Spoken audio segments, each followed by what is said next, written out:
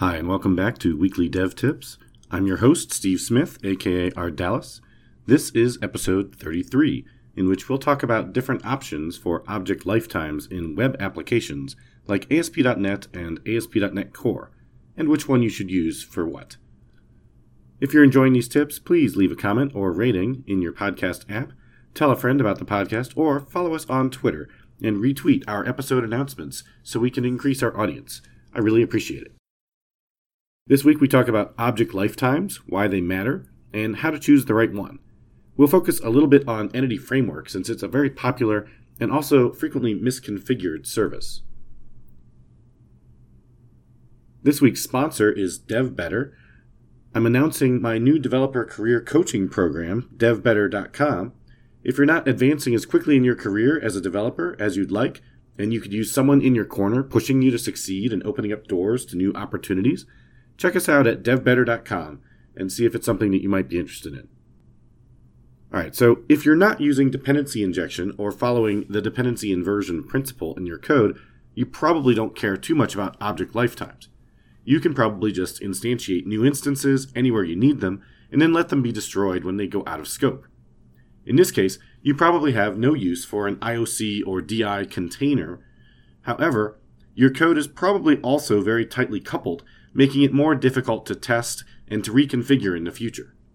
If it's working for you, that's fine, keep at it, but if you're feeling pain from the coupling, I encourage you to check out my Solid Principles and Refactoring courses on Pluralsight to learn some different techniques to compose things.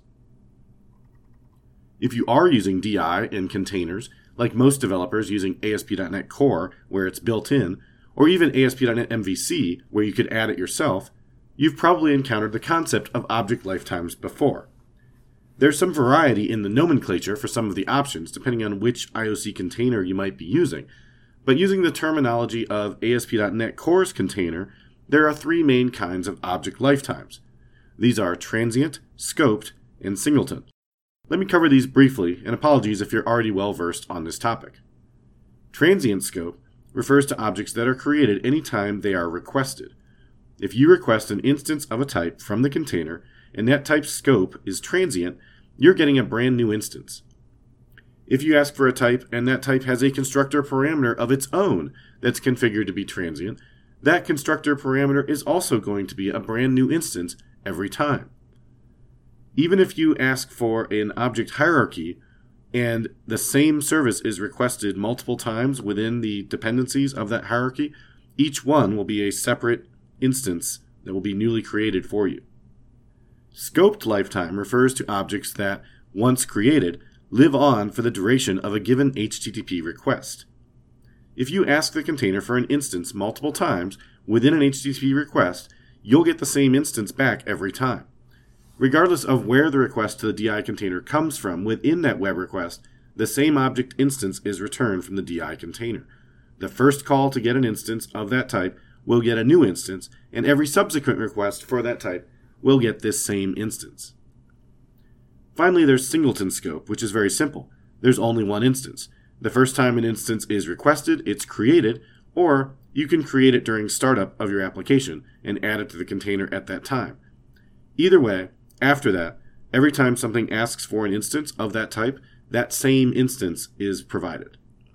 So, which one of these lifetimes should you use? Well, naturally, it depends. Since we don't have a lot of time, let's just take a look at a couple of scenarios that involve Entity Framework or EF Core, which I'll refer to collectively as just EF.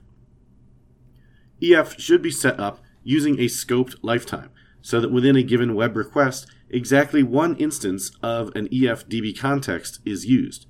In ASP.NET Core, when you configure EF Core, the helper methods take care of this for you, so you never have to make a decision about what lifetime to use. In EF6, you had to figure this out yourself. Either way, if you are using the repository pattern, you have to make the right choice of lifetime for your repository instances as well. It's important that the right choice is used for EFDB contexts, specifically because they track the entities that they work with.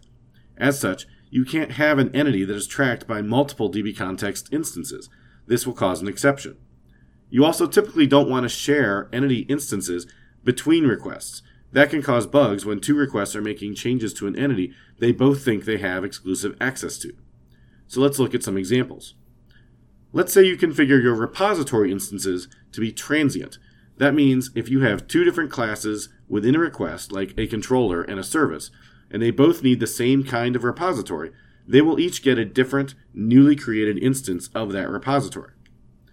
Now, assuming nothing else needs a DB context, what's going to happen is the first instance of the repository that requests a DB context will get a new instance of that DB context. The second instance of that same repository type will reuse that same DB context. When it makes its request, the DI container will give it the same instance of the DB context that the first one got. This will work just fine. However, there's probably no need to have two separate repository instances. You would probably be slightly better off if you made the repository use the same lifetime as the DB context, in this case, scoped. Now let's look at another possibility. Let's say you configure your repository instances to behave as singletons. Consider the same scenario in which a given web request needs the repository first in a controller and then later on in a service.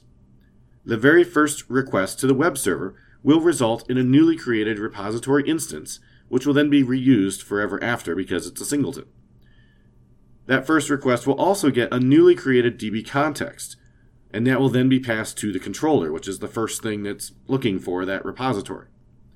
Then, in that same web request, that service is going to get created, and it will be passed in the same repository instance. Notice that that repository didn't need to be created, so it didn't have to have its dependencies populated by the DI container. So it still has the same DB context associated with it. Now, this request completes just fine. Next, another user hits your website. A subsequent request comes in to the ASP.NET Core application. It will once again use that same repository instance because, of course, it's a singleton. And since it didn't have to create that repository, it's going to continue to use the same dependencies that repository already has references to. In this case, it's going to have a reference to the same DB context that the previous request just had. But that instance, that DB context instance, was scoped to a web request that has now completed. So it's not going to work for this request. Or consider another possibility, which is that two requests are happening at the same time. Both will share the repository and its DB context, so any entities created and tracked will be shared between the two requests. If one request starts making updates to an entity, and then the other request calls save changes, those updated properties will be saved immediately, even though it may not be finished with making all the changes it wanted to. So you might get a partial update of an entity made back to the database. This could result in an error because maybe the state of that entity was invalid from the database constraint perspective. And in any case, it can result in behavior that you would not expect. This same thing can happen if you configure your DB context to be a singleton for much the same reason. So at the end of the day, the two things to take away from this is that your Entity Framework DB context and your repositories should have lifetimes that match.